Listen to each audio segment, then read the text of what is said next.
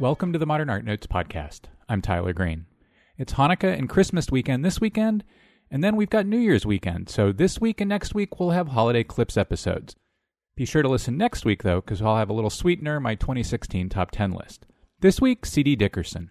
Along with the Fine Arts Museums of San Francisco's Esther Bell, Dickerson is the co-curator of the Brothers Nain, painters of 17th century France, which is at the Legion of Honor in San Francisco through January 29, 2017. Dickerson is the curator and head of sculpture and decorative arts at the National Gallery of Art. Bell is the curator in charge of European painting at the Fine Arts Museums. Little is known about the lives of the three Nain brothers, Antoine, Louis, and Mathieu, who were active in Paris during the 1630s and 1640s. Attribution of their paintings, which were typically signed simply Nain, whether any given painting was the product of 1, 2, or 3 hands, has been a hot topic among scholars for decades. Their work includes religious paintings, portraits, and genre scenes. They're best known for their depiction of peasants and the poor, painting that led to the Nain being rediscovered by the 19th century French realists. This is the first major exhibition devoted to the Nain in the United States, preceded only by a much smaller exhibition at the Toledo Museum of Art back in 1947. The only previous Nain exhibition anywhere else was in Paris in 1978. This show is accompanied by a really good 454-page catalog that was published by the Fine Arts Museums and is distributed by Yale University Press. C.D. Dickerson, after the break.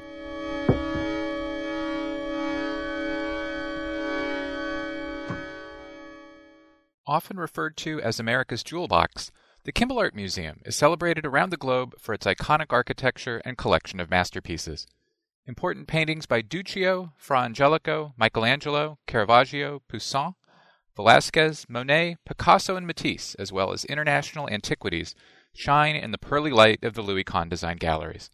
A second building, designed by famed architect Renzo Piano, opened in 2013 and provides space for special exhibitions, dedicated classrooms, and an auditorium with excellent acoustics for music. Visit kimballart.org for more information. The history of the civil rights movement is commonly illustrated with well-known photographs from Birmingham, Montgomery, and Selma, leaving the visual story of the movement outside the South remaining to be told. In North of Dixie, Civil Rights Photography Beyond the South, a new book from Getty Publications, historian Mark Speltz shines light on images of everyday activists who fought campaigns against segregation, police brutality, and job discrimination in Chicago, Detroit, Los Angeles, Philadelphia, and many other cities. Visit shop.getty.edu to learn more. The Museum of Fine Arts Houston presents Degas, A New Vision, the most significant international survey of the work of Edgar Degas in nearly 30 years. Houston is the only U.S. venue to present this phenomenal exhibition, assembled from public and private collections around the world. Opens October 16th exclusively at the Museum of Fine Arts Houston. Visit mfah.org/Degas for more. The exhibition Francis Picabia, Our Heads Are Round, So Our Thoughts Can Change Direction, is now at the Museum of Modern Art in Manhattan. This comprehensive survey is the first in the U.S. to chart the artist's entire career. Best known as one of the leaders of the Dada movement, Picabia never stopped questioning the meaning and purpose of art, and produced work across mediums, including painting, poetry, and film. Become a member today. Find out more at MoMA.org.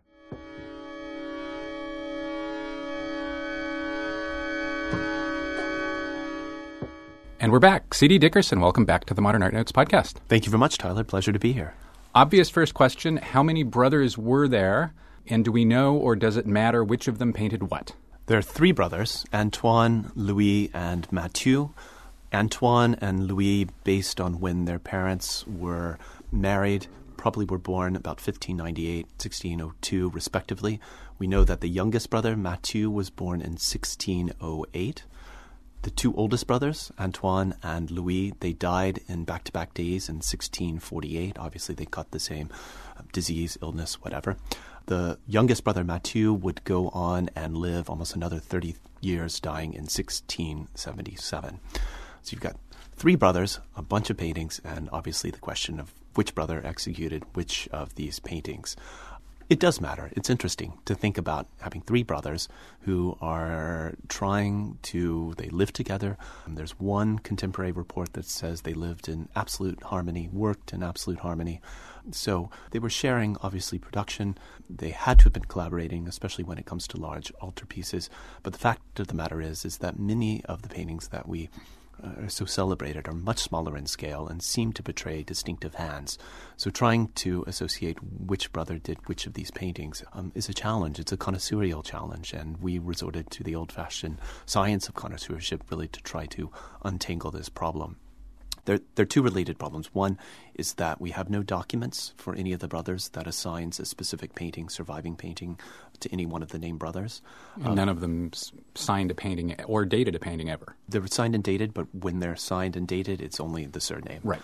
So it's an interesting question about what they were intending to do and what constituted the Nain brand, if there was an obvious intent to obfuscate their identity for the purpose of having a collective Nain identity. And we can go into that later when it comes even to some of their proposed self-portraits. Mathieu, as you mentioned, lived for 29 years after the other two brothers. We'll come back to that gap at the end of the show. Let's kind of get into their world in the early 17th century a bit. Where in France do they grow up and probably get started, and why might that be important in the work? Yeah, no, it's fascinating. They're born in a little town called Laon. It's a totally picturesque town of about 25,000 inhabitants, located about a 2 hours drive northeast of Paris. It sits up on sort of a plateau. It's got a stunning 12th century cathedral with beautiful sculpted oxen that decorate the facade towers. It's surrounded by agricultural regions, some rolling hills. Vineyards were in prominence in this area. We know that their family had a small farm. The father begins to buy parcels of land at a certain point during his life. He buys a somewhat larger farm later on in his life when maybe the brothers are in their teenage years. It's an interesting time. The great art historian, former director of the British Museum, Neil MacGregor, wrote a fascinating article in 1979 where he was talking about how there was a real change in the economics of the peasant world at this point in time, where middle-class landowners like Isaac Nain, the father of the Nain, were able to begin to buy the lands and to then hire displaced peasants to work them. And this seems to have been very much what the father of the Nain, in fact, was doing, which gives the brothers, at a very early age, direct exposure to the kind of agricultural world that they would become prominent painting later in their life. But the question that we can come back to is whether or not the brothers really needed their experience in Laon to be able to create the kinds of imagery that they ended up doing much later in Paris. We know nothing about how they trained. There's one source from about 1715 written by someone who would have known the family members that says that they were instructed in the rudiments of painting by a foreign painter.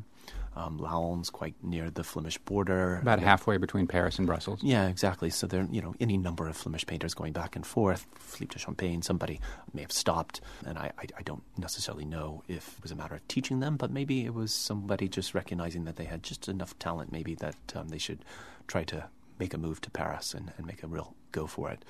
What's fascinating when it comes to the world of the Nain and their social world, it's quite clear that they were, they had connections back to Paris. Isaac Nain was kind of a minor royal official. He was in charge of the salt tax in Laon, and that was part of the salt tax. The French king controlled salt. It was the only, I guess, commodity in the country he controlled. Therefore, this person was of some importance. We have occasional visits by the king and his court. This is Louis XIII and Queen Anne of Austria coming to Laon. So maybe the brother's father was in attendance at dinners and ceremonies. There were a couple of minor painters that are documented in Laon, but it seems quite clearly that somehow they began to paint and had the idea of going to Paris, probably 1626-27. They're first documented in 1629 when the oldest brother Antoine matriculates into the Painters Guild of the Faubourg Saint-Germain-des-Prés. You briefly mentioned there that the Nains had some connection to French noblemen, both in Paris and Laon and Queen Anne of Austria. And one of the interesting things about your essay is you, over the course of 264 footnotes and 36 pages, weave together a quite plausible web of how it all fit together. Is there a short version of how three guys from an agricultural backwater somehow managed to climb through a moneyed aristocracy and royal courts in a way that seems like it shouldn't have been accessible to them? Yeah, no, this is one of the great mysteries of the Nain. Clearly, they came to the capital with some sort of entrees, introductions. Anne of Austria is a signer on their matriculation papers into the guild, which, according to my study, is totally unique. I haven't found another example of that, of her sort of sponsoring these people to be in the Faubourg Saint-Germain. This was a neighborhood of Paris that sat outside of the authority of the official guild of Paris. So it tended to be where foreigners would try to matriculate into the world of painting. There was a lot of Flemings in this particular neighborhood. But somehow they arrived. Somehow, I guess if they had talent, they were able then to begin to appeal through one connection at a time to rise. And I think it's only, they must have built their reputation really through the skill and quite quickly, it seems, based on the way that we're able to assemble their chronology of their paintings. Within 1 or 2 years after having done a series of altarpieces that are quite traditional in style, they leap forward ahead stylistically to being really one of the most progressive and imaginative groups of painters active in the Parisian capital in the 1630s. I mean, one example is the way in which they seem to be attracted to the painter Orazio Gentileschi, who's the great follower of Caravaggio. He came to Paris before the Nain probably even came to Paris themselves. He was only there for a year and a half. He left behind paintings, were able to document other paintings by him, having come into Paris during the early 1630s. But he really would have represented one of the most progressive, forward-looking types of naturalism that would have been before the Nain's eyes. And they seem to grasp that almost immediately when these sources begin to appear. No other painters are doing the same thing. So by virtue of that, if you're good and you're being commissioned to do great altarpieces in Paris, for example, I think the great aristocrats pay notice, and slowly they're able to expand their clientele roster. So they get their first start through altarpieces? Or do we just not know if they were doing portraits at that point? The earliest document for a portrait, I believe, is 1633. So a little bit later. Right. So we know they did a series of altarpieces between 1629 and 1632. That was for the Spanish ambassador to Paris, who was a close friend of Queen Anne of Austria. So that kind of begins to fit together. Then there, Antoine is hired to execute the great group portrait of the échevins and aldermen, the top municipal officials of Paris, which was a totally prestigious commission at that point in time. All the great artists, and it tended actually to be foreigners, were hired to do this type of group portrait on a regular annual basis. You mentioned Orazio Gentileschi. Is there a good example or two of that might demonstrate where the Nain, seeing Gentileschi maybe migrate something or borrow something and bring it into their work? There's a good painting in Vienna by Orazio Gentileschi of the Rest on the Flight from Egypt that we know would have been in Paris at that time, if not that exact painting, certainly a copy by Orazio, and he produced many versions and replicas of his paintings. And I think if you compare that with the great altarpiece that the Nain must have executed about 1638 for Notre Dame Cathedral, it's now in the Church of Saint-Pierre in Nevers, in the center of France. There you see, if you look closely, especially at the Virgin's head, you see a kind of everyday woman, a kind of naturalism infiltrate their style in the altarpiece in Nevers that's very, very similar to what you see in the Orazio Gentileschi. And it's not so much naturalism as well. Orazio had a kind of poeticism with his art in being able to create compositions that are beautifully balanced in terms of the form, and also playing very, very nicely with colors and having bright shots of colors. And you can see, for instance, in the Nain's art, wherever you have a nice bright blue, you have a nice red balancing it. And I think the Nain are playing with that kind of formal similarities. On the cover of the catalog is a beautiful painting of the Bacchus and Ariadne by the Nain. Again, that stunning sort of beautiful figure of Ariadne asleep. Excellent example, I think, of the influence of Orazio's art. And then when you look at the way that the colors are played out across that canvas, especially with the oarsmen in the background, it's a similar style of Gentileschian naturalism and poeticism. Painters from northeast France, Matisse included, always had to leave and get into Paris before they learned what to do with color, right? Yes, exactly. You note in your catalog essay that the Nain were stylistically fluid and unusually good at painting in a range of styles, depending on what a client or a patron wanted, and that they could kind of migrate between particularly French and particularly Flemish and particularly Italian, really well. Gentileschi's one example there was a great amount of Italian painting in Paris when they were there. Gentileschi's one example. What from their home region or from Flanders would they have known and might have influenced them?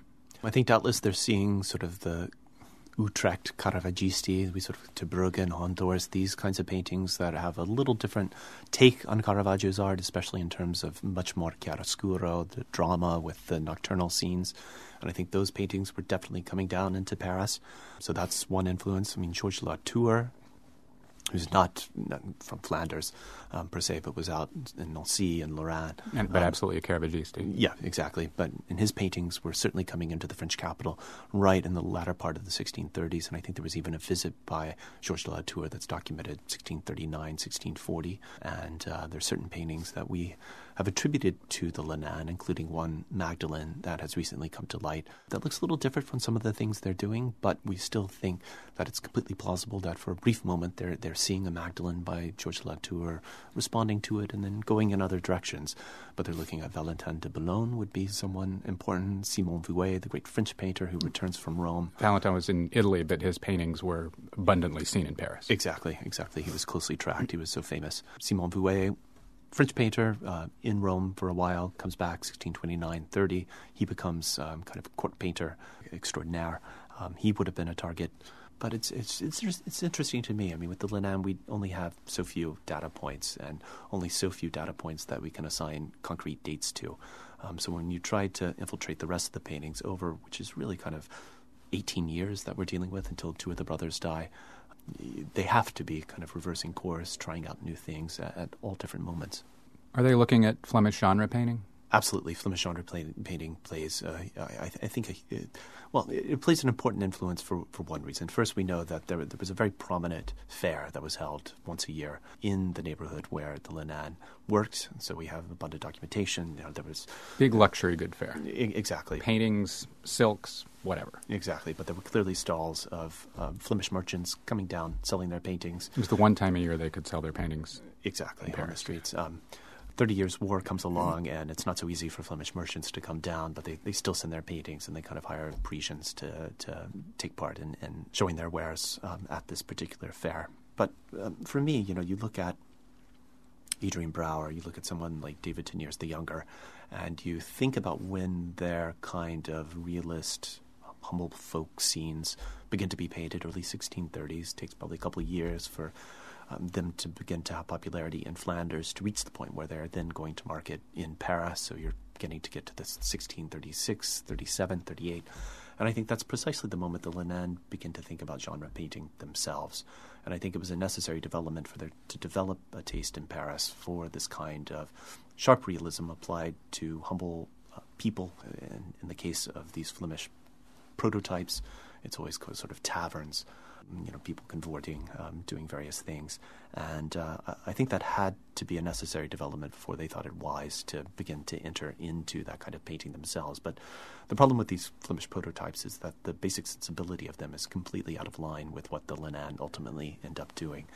If you look at Adrian Brouwer's or David Teniers, it's about comedy. It's about trying to make people laugh, and it's not the sobriety that the Nain bring to their images. So they're looking at them, they're seeing that there's a market for this kind of painting, but then they're going in a completely different aesthetic direction. You mentioned Neil McGregor's research in the 1970s a moment ago as being a possible answer for some of where the Nain may have gotten some of these common, maybe peasant, maybe not, figures that end up in much of their work.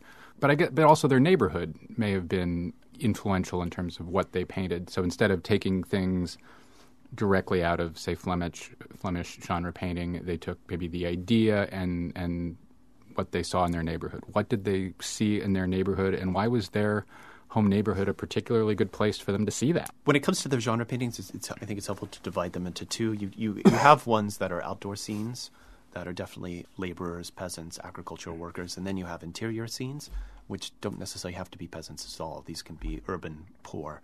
Poverty was completely endemic to the Paris of the Nain. The 30 Years' War was raging on the northern fronts. Peasants were being displaced, coming to Paris. You read contemporary accounts. There were beggars all over the streets. Reading one account about how all these beggars were playing their flutes and just creating a complete cacophony on the streets, and they were trying to figure out what to do. Can also be tracked in the response to the beggars, and we have a flourishing of charitable institutions right in the late 1630s, early 1640s. So the Nain were right there seeing the problems of beggary and poverty playing out on the streets in front of them. And that becomes a very important understanding that they're not necessarily portraying peasants, as has always been thought to be the case, and you'll see that in most of the paintings here. We kept to the traditional title, peasant interior, peasant meal, etc. The point, in fact, I really think this is more about urban poor and urban poverty, and that the outdoor scenes are something separate, but I think I can also relate them back to these scenes of the urban poor, and it's a question of patronage and what these scenes are really about.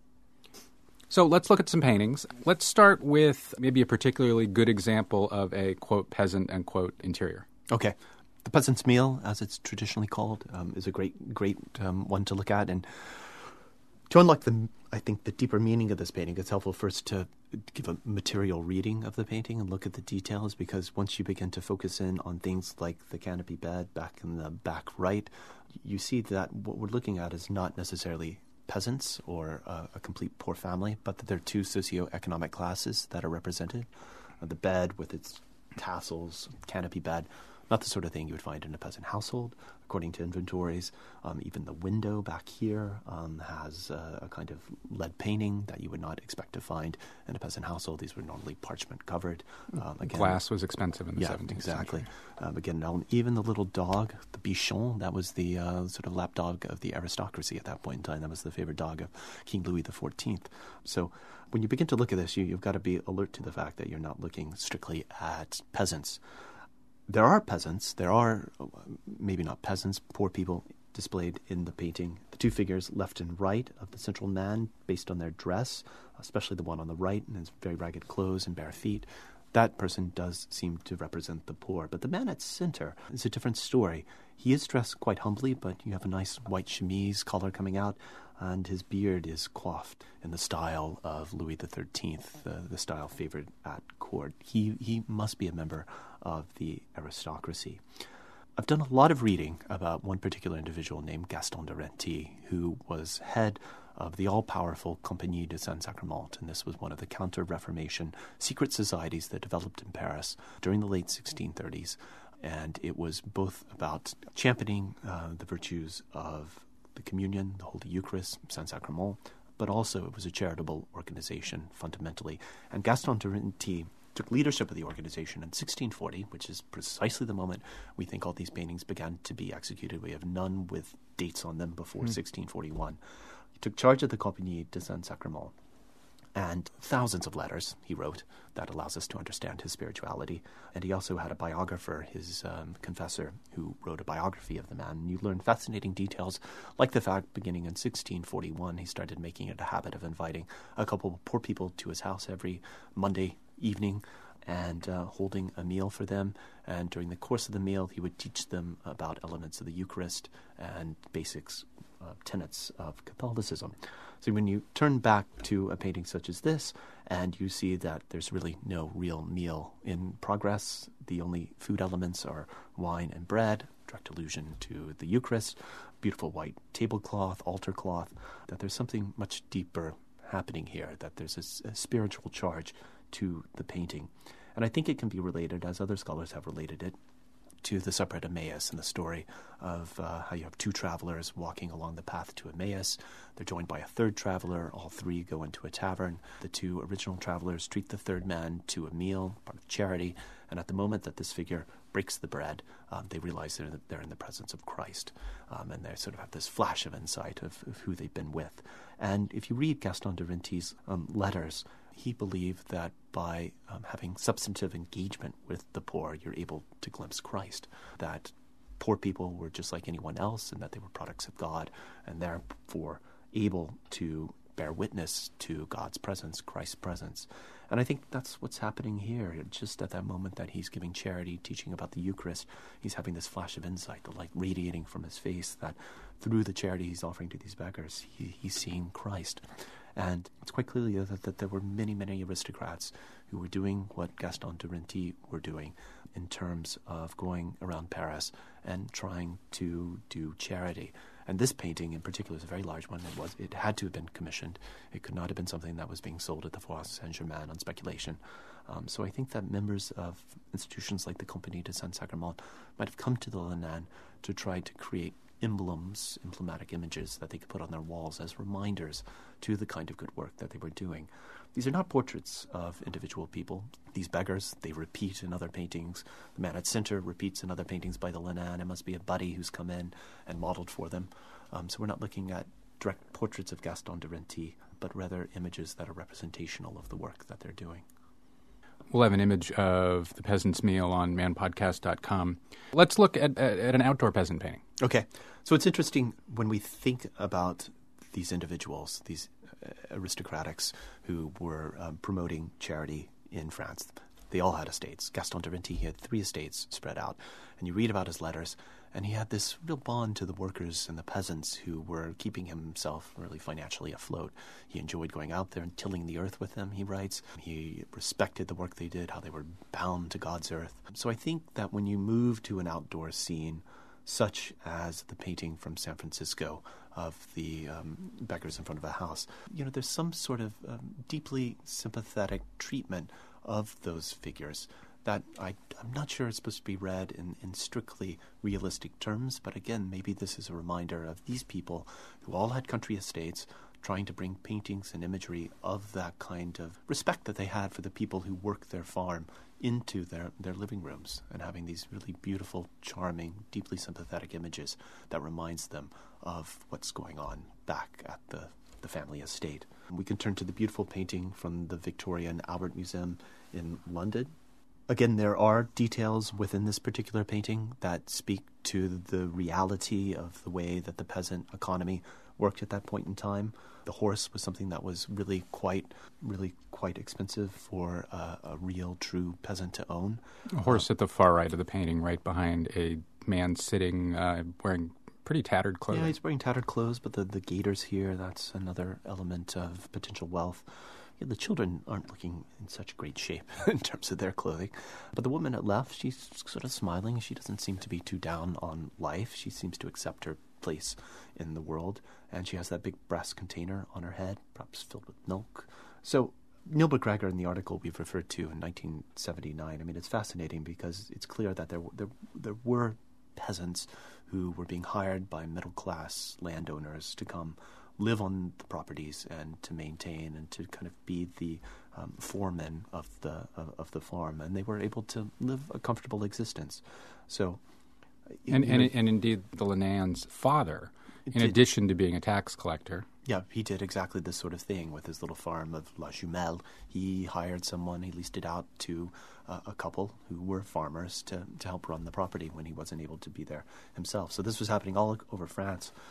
All the aristocrats in Paris would have been very familiar with this economic situation. The Nain knew it, but did they have to know it themselves from their experiences when they were children, or could they have picked it up from just having visits to the surrounding areas of Paris with their aristocratic patrons to kind of understand and to glimpse the kind of thing you see in the painting from London? We've talked a little bit about these so-called peasant paintings. We mentioned how the Nain looked at work by, say, Orazio Gentileschi earlier. What types of religious painting are they doing, and how is it, distinctive? How do they make it theirs? Within the exhibition, we have 2 great altarpieces from Notre Dame that, like I said, are imbued with a kind of naturalism that is special to them. We have a number of smaller devotional paintings that, again, kind of run the gamut of stylistic influences. So clearly there were kind of 2 markets where you would, create kind of imagery that would have gone to the galleries and hung in galleries in private residences within Paris, but then you have the great altarpieces. We just don't have documents for it anymore. We know that they executed 3 great altarpieces for Notre Dame Cathedral, and we know about an early cycle that they did for the convent of the Petit Augustin in Paris. And beyond that, we don't really have documentation for other altarpieces that they executed. Although we do have a payment contract for a cycle of paintings that Mathieu Nain executed during the mid-1630s for the Chapel of the Virgin and Saint-Germain-des-Prés. So what's, still special about the Nain as religious painters? Again, I would say the variety of stylistic influences that is going on, but sometimes they just sort of knock it out of the park, like the Adoration of the Shepherds from the National Gallery in London, which is kind of a beautiful, light, airy, wonderful interpretation of that particular story. 2 other types of paintings they did, to touch on quickly before going on to other things. They did mythological scenes. Do you have a favorite?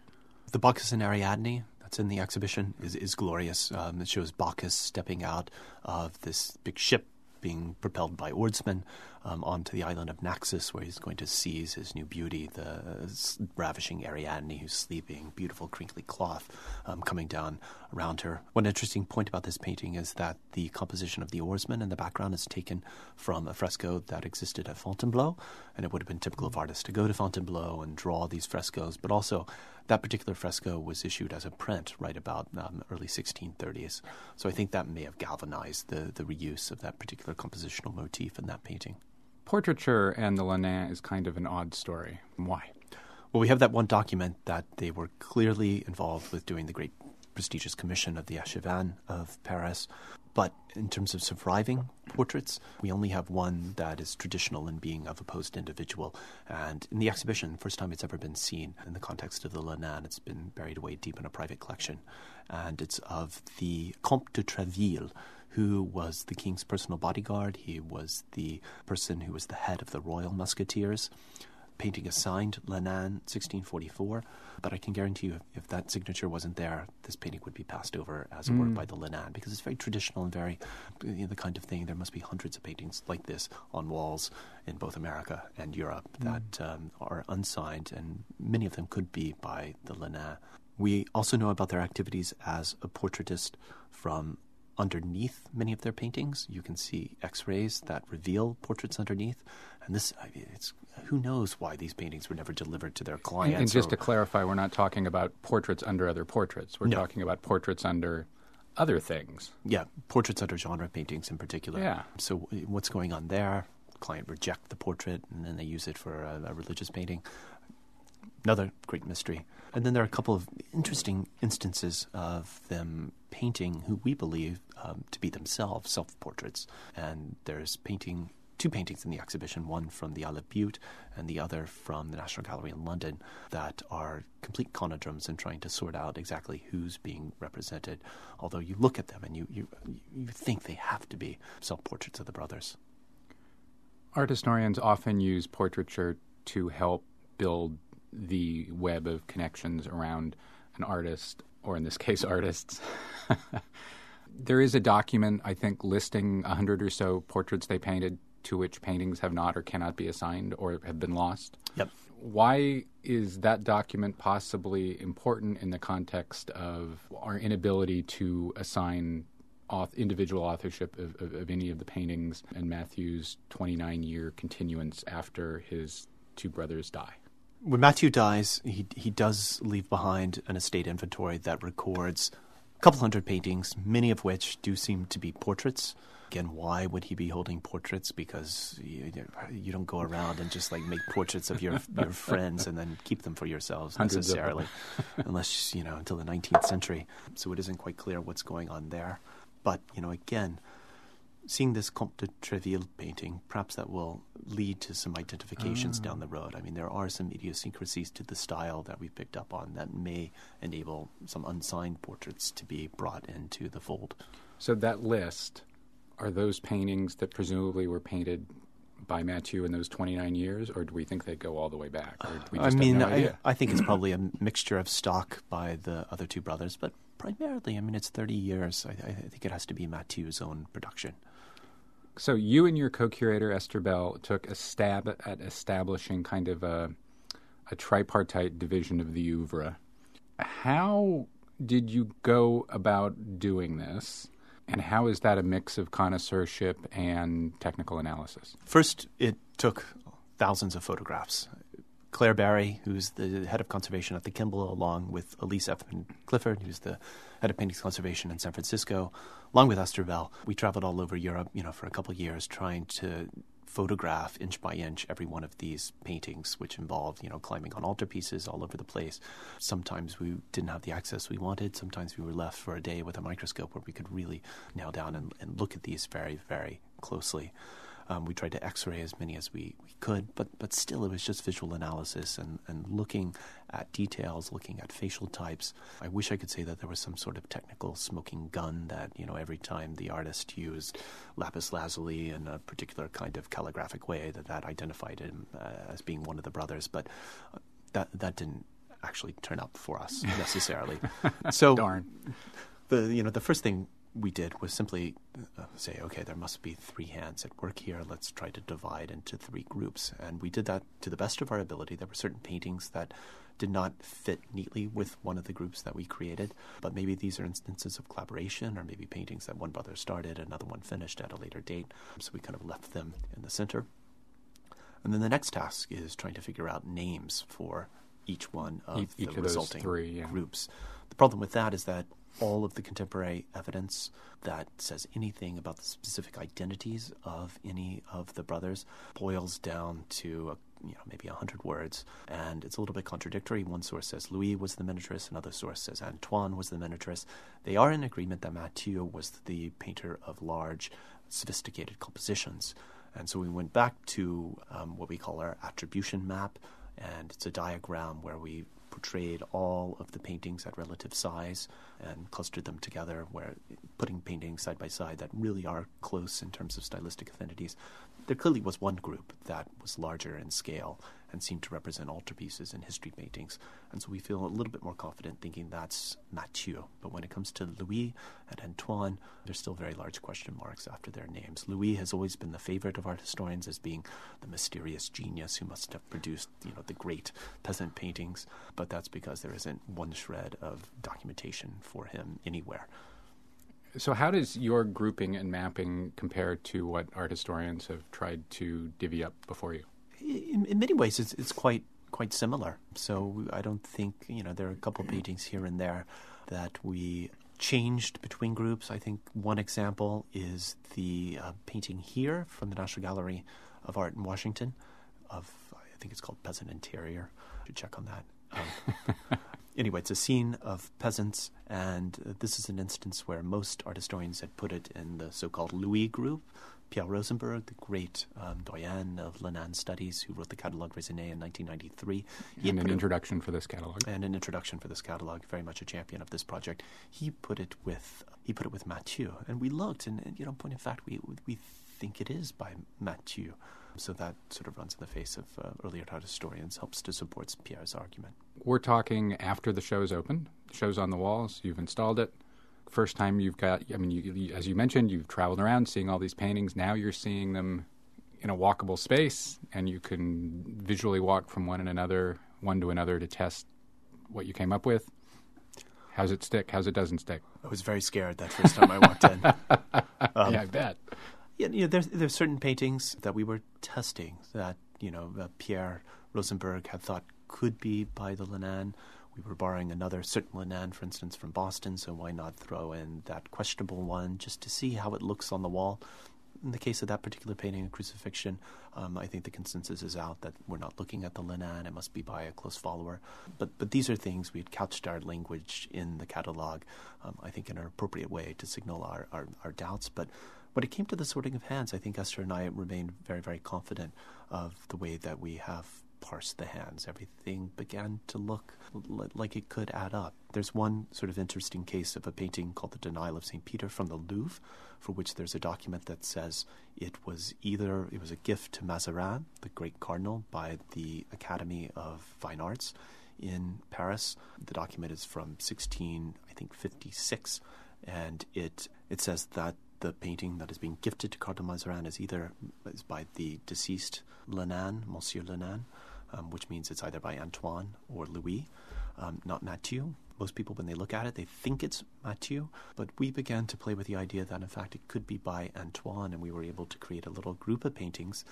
Normally, he's considered to be the miniaturist, but in this particular case, there seems to be a group of paintings that can be associated with the denial of St. Peter's that even comes back and allows us to bring the great portrait of the Comte de Treville into his group. And I was very, very nervous about this kind of grouping and associating that painting with Antoine, who's always celebrated as being the miniaturist. But actually, I feel much more confident about that now. So there's still many study days to come and many scholars who will see the exhibition.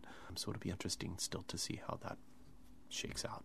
Will anything in the installation in San Francisco change from the installation in Fort Worth based on this kind of thinking? At this point, no. I think Esther was very satisfied, and we had thematically grouped. So you walk in and you have the great altarpieces, and then you go to a section with the interiors and the card players, back to religious paintings. There's a section of outdoor, and then kind of ends with allegories. So I think that's a smart way to do it rather than try to create a chronology, because you can't really create a chronology with all these paintings. We talked earlier about painters and painters in countries that had an influence on the Nain. What impact do you see them having on their contemporaries, and then what later French painters looked at their stuff and found things in it?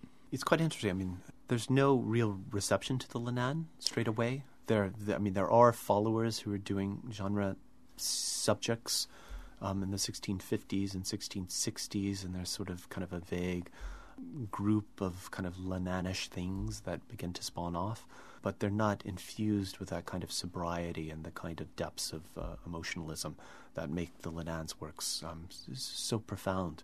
And I think a lot of that just has to do with the fact that the early 1640s was kind of the one moment that these paintings could happen, when you had the Counter-Reformation, 30 Years' War. Then Jansenism comes to the fore. The whole issue of charity in Paris begins to change. There aren't figures like Gaston de Rinty anymore. And I think the moment sort of passes for the kind of paintings that the Nain are producing. And as a result of that, they really become quite obscure right after that for another probably 100 years. They are celebrated during the 18th century. In Britain, you begin to see them enter into British collections, but I think that's largely because they were being assumed kind of to be Dutch Flemish, and there was a taste for Dutch Flemish painting at that point in time. There's some prints that are issued, but it's really in the 19th century that they are officially rediscovered.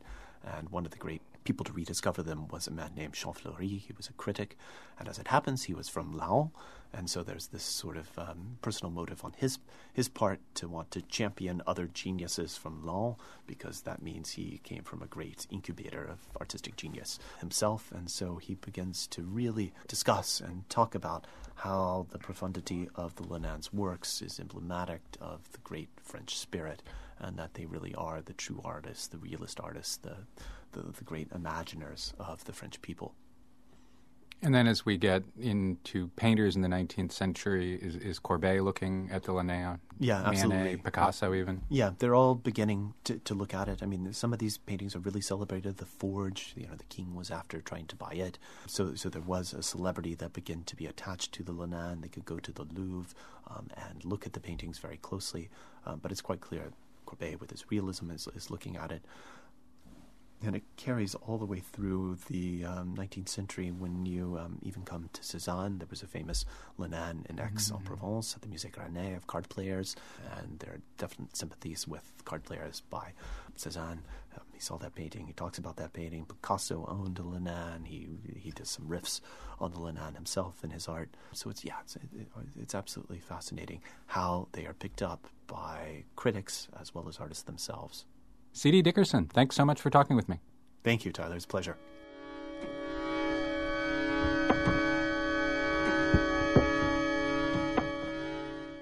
The Hirshhorn Museum and Sculpture Garden in Washington, D.C. presents the first major U.S. survey of Ragnar Kjartansson, hailed by the New York Times as, quote, one of the most celebrated performance artists anywhere.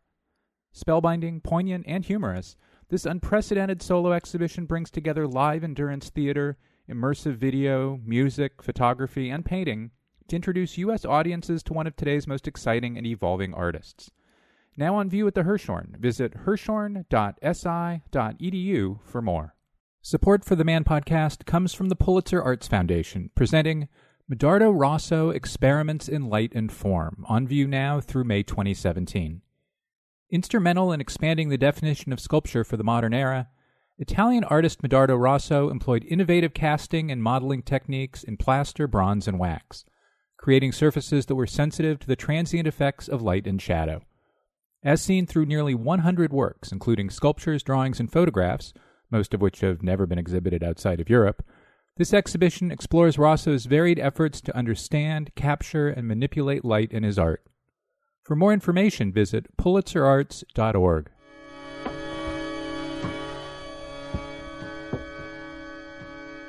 That's all for this week's show.